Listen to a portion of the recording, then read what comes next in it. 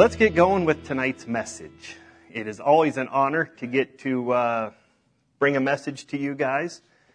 Scott got to do it Sunday. I hope you all enjoyed that. Sean and I listened to him driving home from Kansas City. I thought it was terrific. Different voices are fun sometimes. So I appreciate you coming to hear mine tonight. So I want to give a little background. I like to explain where some of these things come from in my head. Kind of scary how my head works sometimes. But, I was reading Acts a couple months ago. And Acts chapter 2, verse 1, it says, when the day of Pentecost had fully come, they were all with one accord in one place. So these are the apostles. These are the disciples, then apostles. They say there are upwards of 70 people in that room. They were told by Jesus to wait there. They were told that he was bringing them a gift. They didn't quite know that it was the Holy Spirit coming upon them yet. It was a pretty confusing time for them. They'd watched their leader get crucified. They'd watched him rise from the dead. They'd seen him a couple times at this point, kind of come and go. They really weren't quite sure what was going to happen. Yet, they sat in that room at Pentecost, 50 days after Passover. They sat in that room, and it says they were with one accord. With one accord. And that's the title of tonight's message, In One Accord, a community of believers.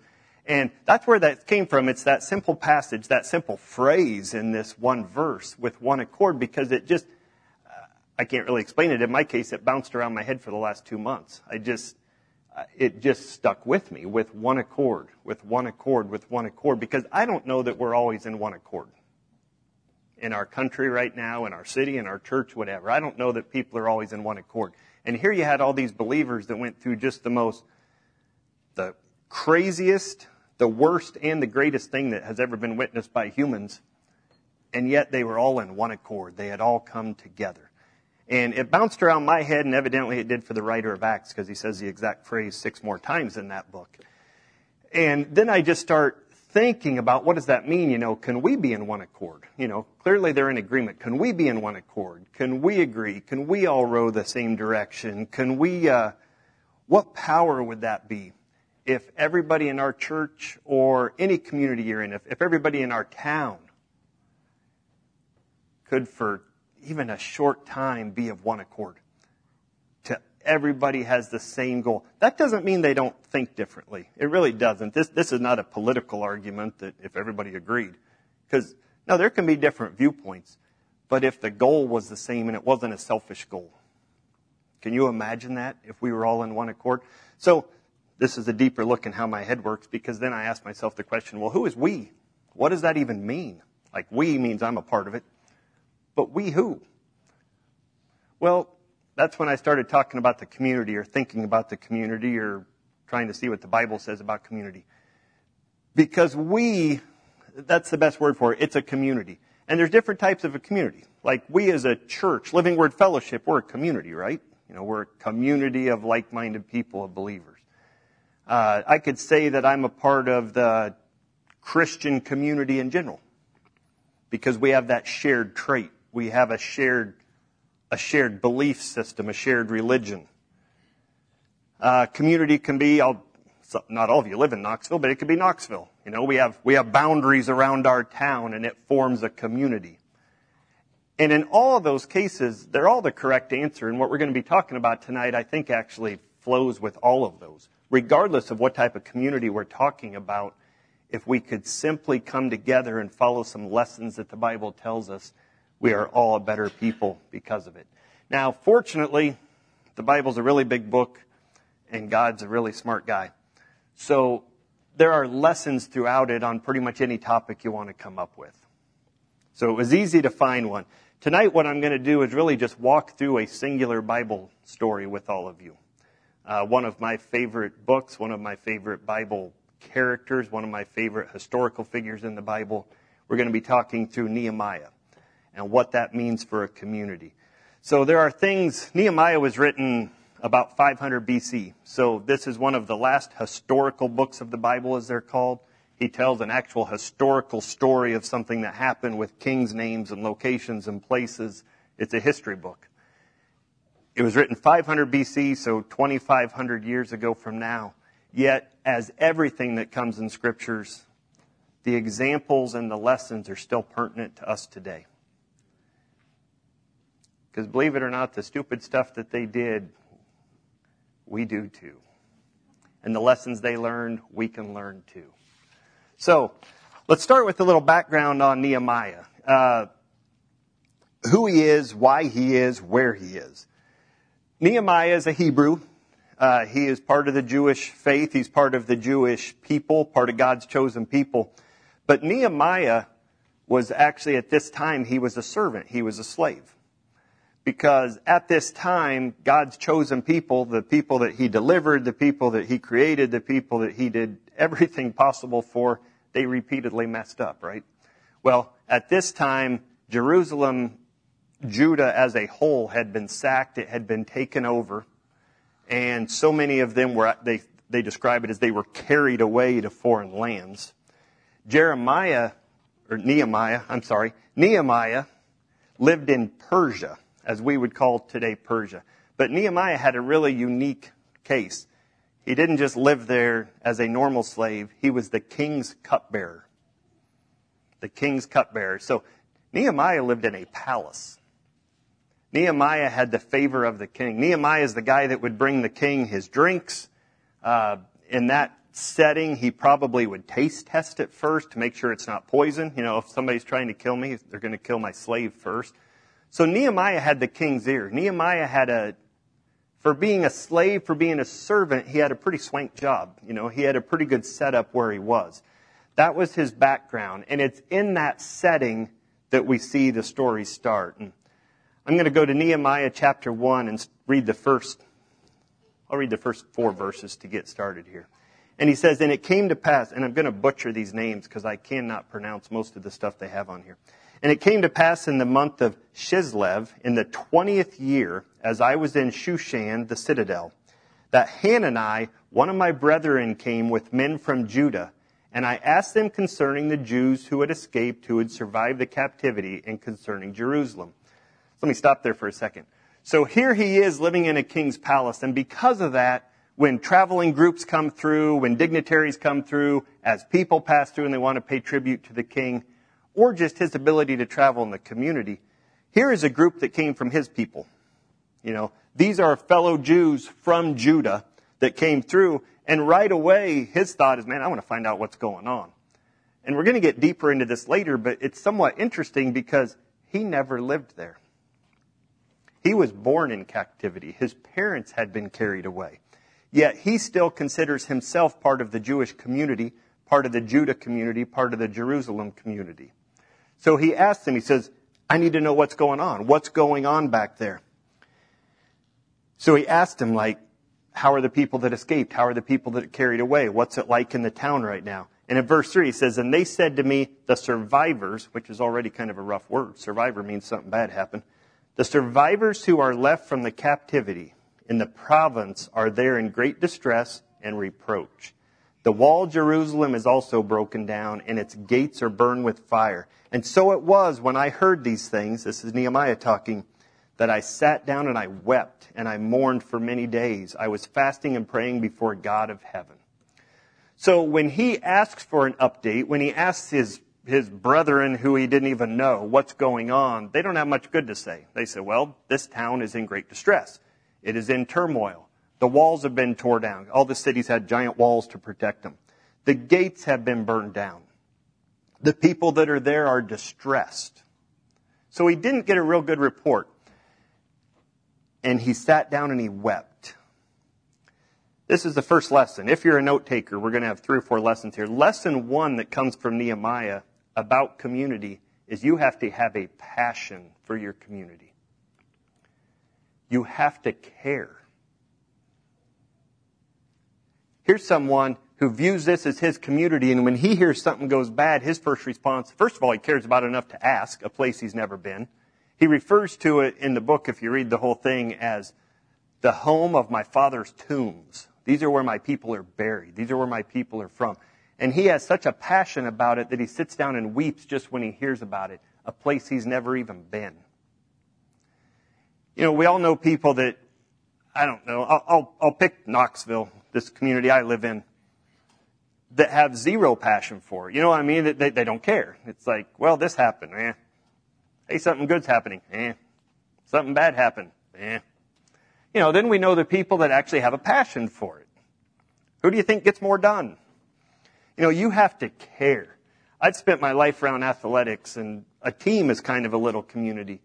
And it's hard to teach this, but you get groups that care. They are passionate about their team. They're passionate about their teammates. They're passionate about their success. They're passionate when something goes wrong. They're passionate when something goes right. And to have a successful community, to come together with one accord, as this lesson is, lesson 1 is, you have to have a passion. You have to care. If you're a member of this church, you should care about it. It should grieve you when something goes wrong. It should be a celebration when something goes right. When some of our people are hurting, it should grieve you. How can we help? We need to be passionate about the community that we are part of. And again, I find that so interesting that he never even lived there and he could carry that passion. And sometimes we struggle to carry that passion with someone we see every day. So that's the lesson. Let's have a passion. So let's keep reading to get to the next lesson that he's going to show us. I'll pick up in verse 5. We're still in chapter 1. And I said, I pray, Lord God of heaven, O great and awesome God, you who keep your covenant and mercy with those who love you and observe your commandments. Please let your ear be attentive and your eyes open, that you may hear the prayer of your servant, which I pray before you now, day and night, for the children of Israel, your servants. He's passionate for these people. And confess my sins to the children of Israel, which have sinned against you. Both my father's house and I have sinned. And this is what he's explaining. He's having a conversation with God here. Because let me read the next part. We have acted very corruptly against you, and have not kept the commandments, the statutes, nor the ordinance which you commanded your servant Moses. Remember, I pray, the word that you commanded your servant Moses, saying, if you are unfaithful, I will scatter you among the nations. That last song we sang, God always keeps his promises. God told them exactly what would happen if they turned from him, and he scattered them around the nation. The very land that he established, the very land that he designated for them, the very people that he freed from bondage, the very people that he gave every opportunity, when they abandoned him, when they turned to him, when they sinned against him, unfortunately, God did what he said he was going to do, and he scattered them. The walls came down, they burned the gates, and they were wrecked. Nehemiah knows that. So Nehemiah is having this conversation, but now he's going to turn it. In verse 9 he says, but if you return to me, this is what God said. Nehemiah is reminding God, because God needs reminded evidently. And if you return to me and keep my commandments and do them, though some of you were cast out to the farthest part of the heavens, yet I will gather them from there, and I will bring them to the place which I have chosen as a dwelling for my name. So God said, I will scatter you if you don't listen to me. But if you return to me, God's a forgiving God. If you repent, if you come back, I will put you right back in the place that I wanted you to begin with. He's talking about restoring Jerusalem here. So this conversation that Nehemiah has with God is the second lesson tonight. And it is by far the most important. So if you forget everything else I said, remember this part, okay? The lesson is, you have to have God present in your community. All communities. God has to be there.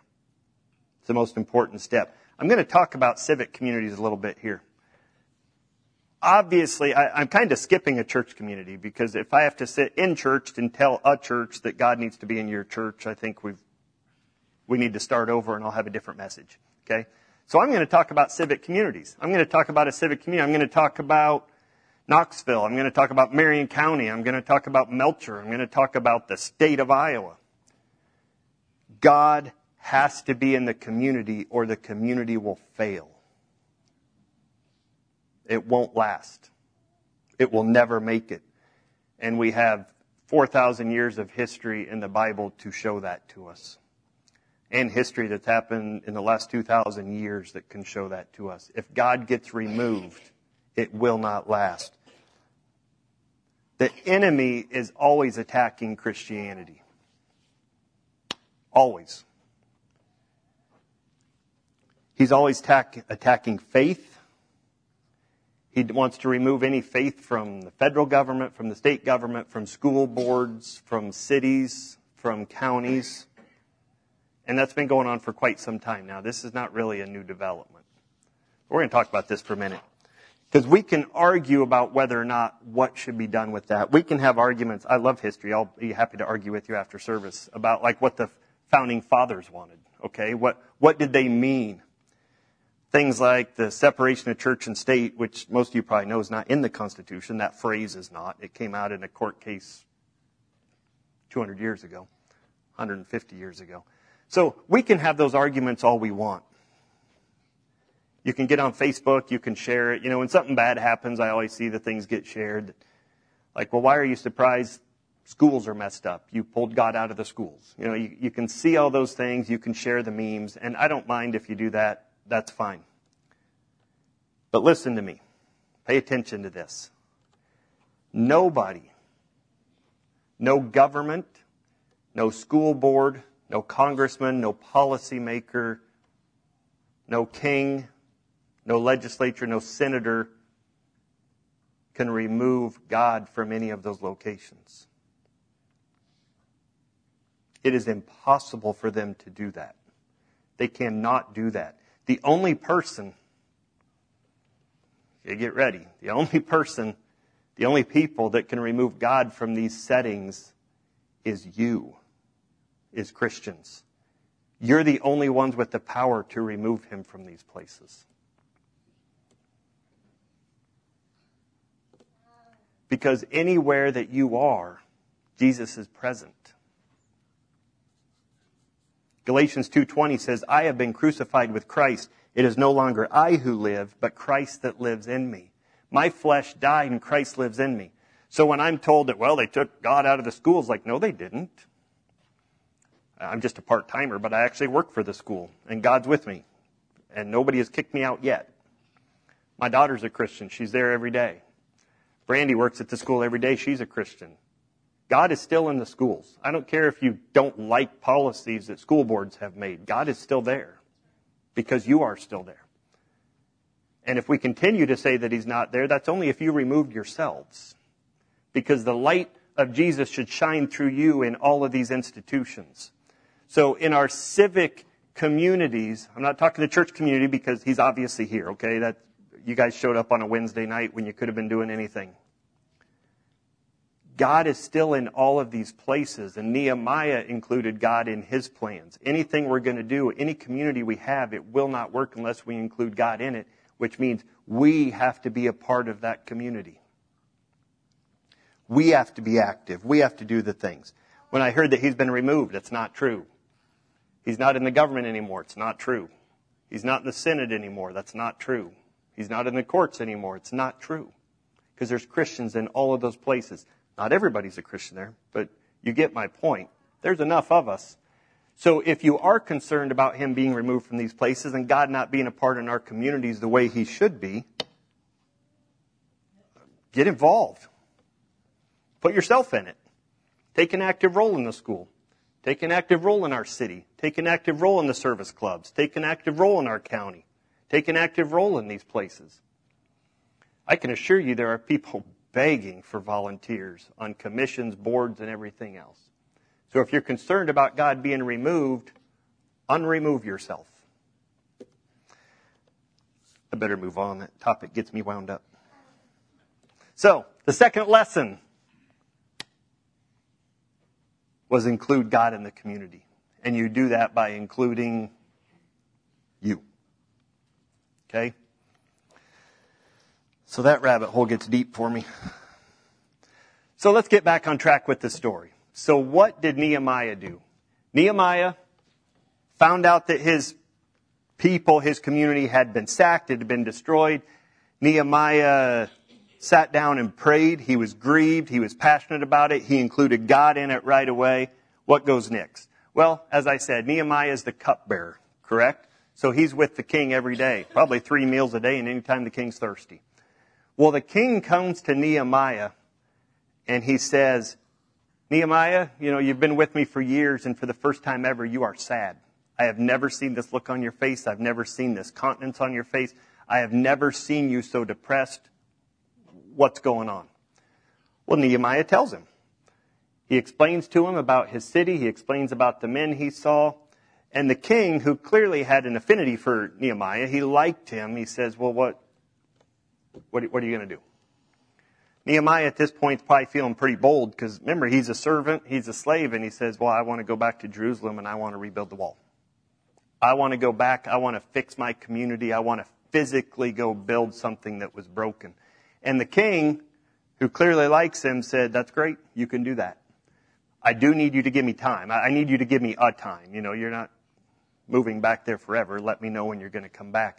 So now Nehemiah is feeling pretty bold. He gets that approval. He says, I need something else, king. I need permission. I need letters from you that let me pass through the other kingdoms to get back there so that I don't get taken captive when I'm there. Done. Final thing, Nehemiah speaks up. He says, well, I also need stuff. I need your permission to go into the forest, to cut trees, to get the clay and sand, however you make mortar 2,500 years ago. I'm going to need stuff from the forest. I'm going to need stuff to do this.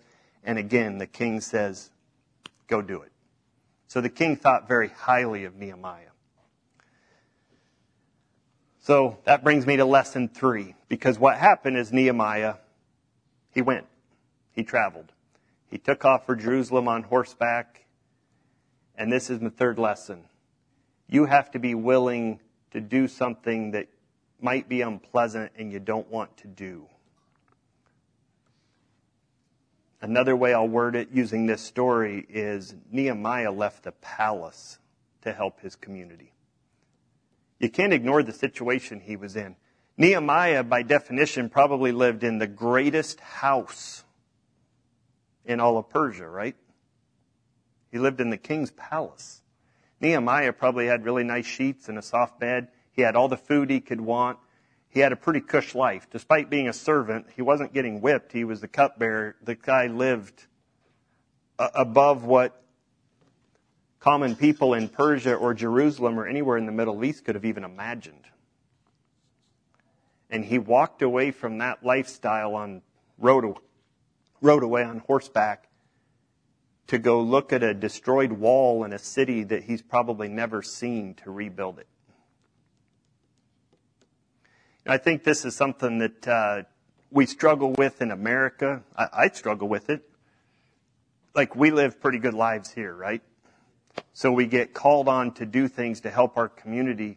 And the fact is, they're not always that fun. I'll use some church examples. Somebody right now is downstairs in the nursery changing a dirty diaper. Now, I'm sure those ladies love babies. I'm sure they love children. I'm sure they feel that they're serving God by doing that. But nobody in the world in their right mind prefers to change a dirty diaper.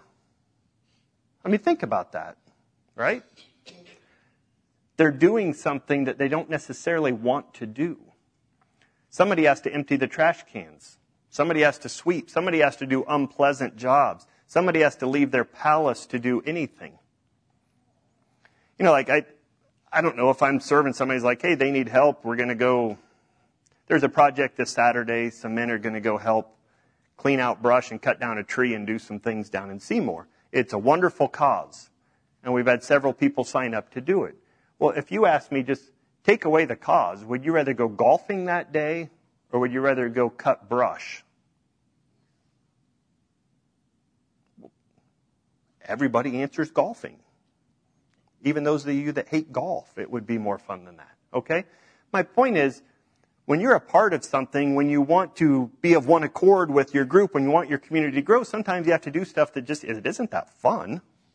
You understand what I'm saying?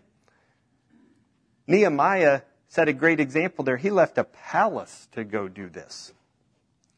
This is where the passion comes back into play. You better be passionate about what you're doing. You better actually care about what you're doing. You better be serving a greater cause than yourself to go do these things, because changing diapers is not fun. But somebody has to do it. When you're a part of something, you have to get involved and you have to do that. I've been on enough different things. We all have in our life that You're looking for volunteers.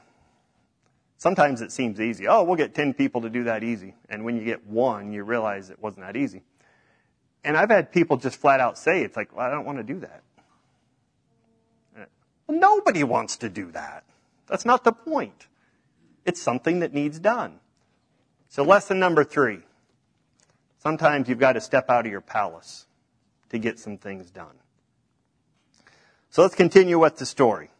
When Nehemiah gets to Jerusalem, he's on horseback, and he doesn't tell anybody he's there. He doesn't tell the officials. He doesn't tell the priests in charge of the temple. He doesn't tell the city officials. But for 3 days at nighttime, he rides around the city and assesses the wall. He's making a plan. He's trying to look, okay, what am I dealing with? How's this going to work? How are we going to rebuild this thing? How many people is it going to take? What materials are we going to need? And after the 3rd day, he finally meets with some people in charge and explains to them what they're going to do. In Nehemiah 2, starting in verse 16, it says, "And the officials did not know where I had gone or what I had done." He hadn't told them yet. "And I had not yet told the Jews, the priests, the nobles, the officials, or the others who did the work. Then I said to them, 'You see the distress that we are in, how Jerusalem lies waste, and its gates are burned with fire. Come, let us build the wall of Jerusalem, that we may no longer be a reproach.' And I told them of the hand of my God, which had been good upon me, and also of the king's words that he had spoken to me." So his little pep talk got these people excited, and they said, well, let's rise up and build. And they set their hands to this good work. So the 4th lesson, which is really the final lesson, but sorry, I'm not done talking. I've got more to say about it. But the 4th lesson is you got to put in the work. Kind of goes with some of the last things I've said, but somebody has to put their shoulder to the work. Somebody has to show up and do it. Somebody has to grab a shovel and do something. And that's where we get to in this story. So if you read chapter 3 in this book, I'm not going to read it because it's almost like a genealogy. It goes through name after name after name after group after group after group of who worked on this wall.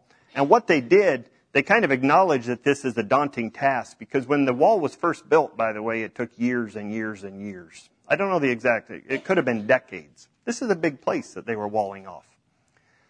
So what they did with this plan is they used a true with one accord community. The community came together with one accord, to use that phrase from Acts, and they took turns building what mattered in front of their place. Guy said, hey, I live on Robinson Street, so I'm going to build this. I'm going to build behind my house in the alley, I'm going to build the wall. And then his neighbor built his wall, and his neighbor built his wall. They go through 53 names and groups. It had to have been thousands of people, because this was their entire village and family members, groups. The silversmith built his section of the wall. The goldsmith built his section of the wall. The priests built their sections of the wall. And it describes how far they went out.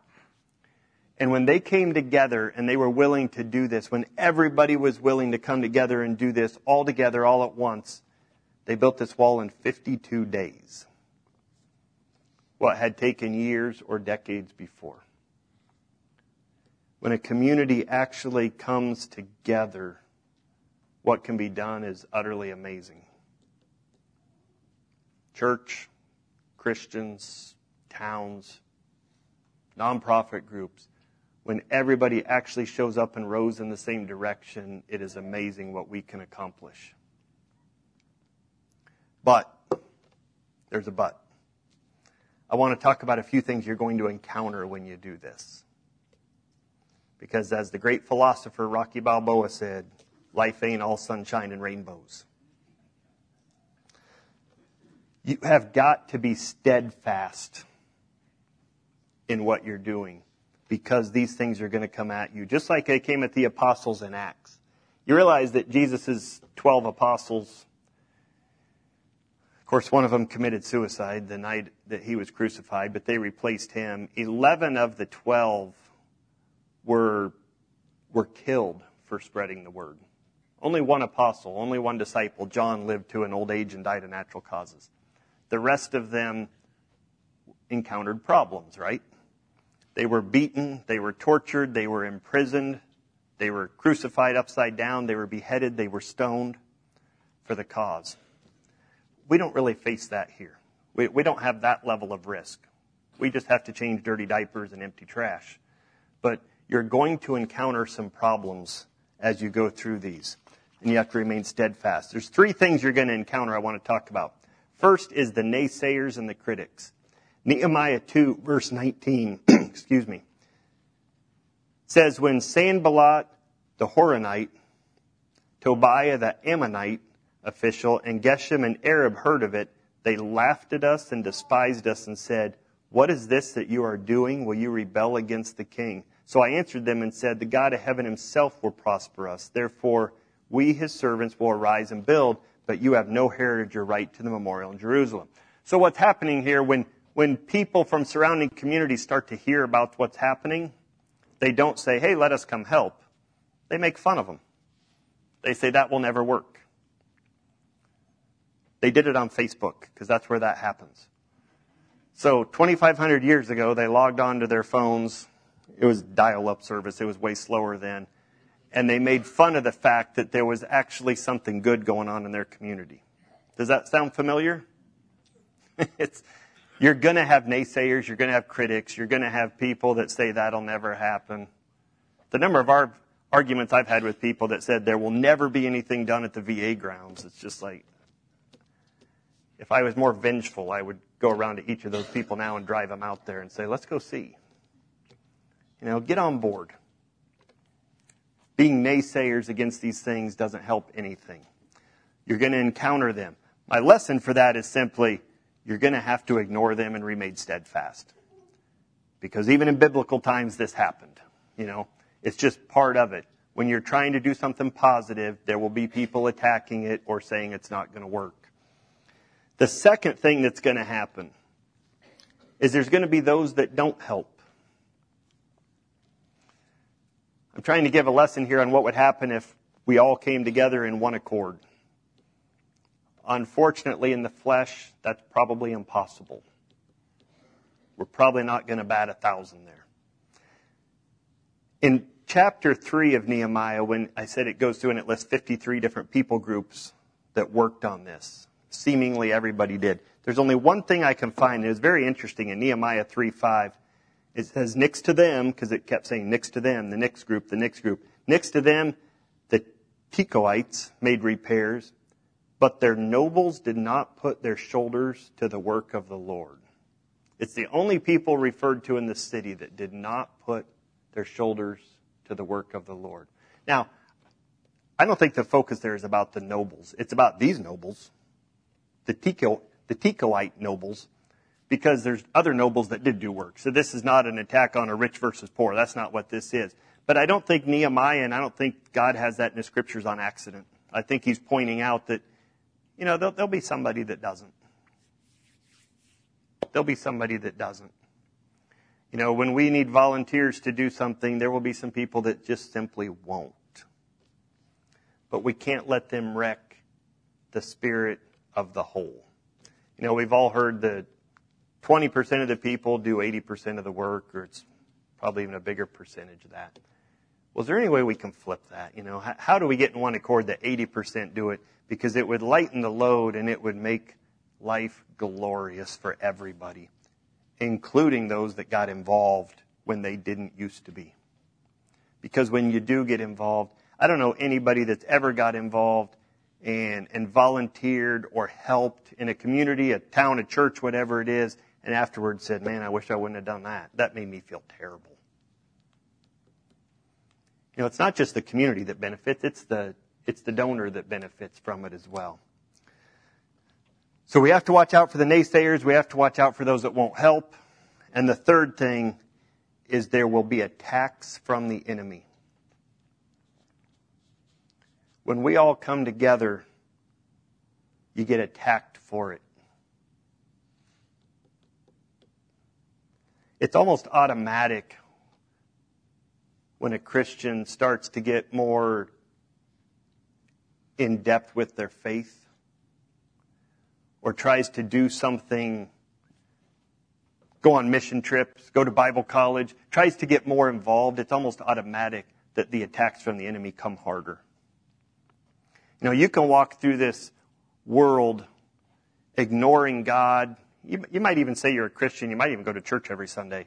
But you really don't do anything. You know what I mean? It's just like, it's step 6 in your life. You put 5 things in front of it. You can walk through this life and sin like we all do and live like that and not care, not promote Jesus, not try to share Jesus. And you might have a great life and never be bothered because the enemy is not going to bother you. He is perfectly happy to let you go through life like that. But as soon as you start doing something to spread the love of Jesus, the enemy knows he has a problem on his hands and he will come at you. And that's the same thing that happened in this story. When you do good things, you're going to get attacked. In chapter 4, verse 11 through 13, and our adversaries said they will neither know nor see anything. They got tired of just talking bad about him and they said we're going to do something about it.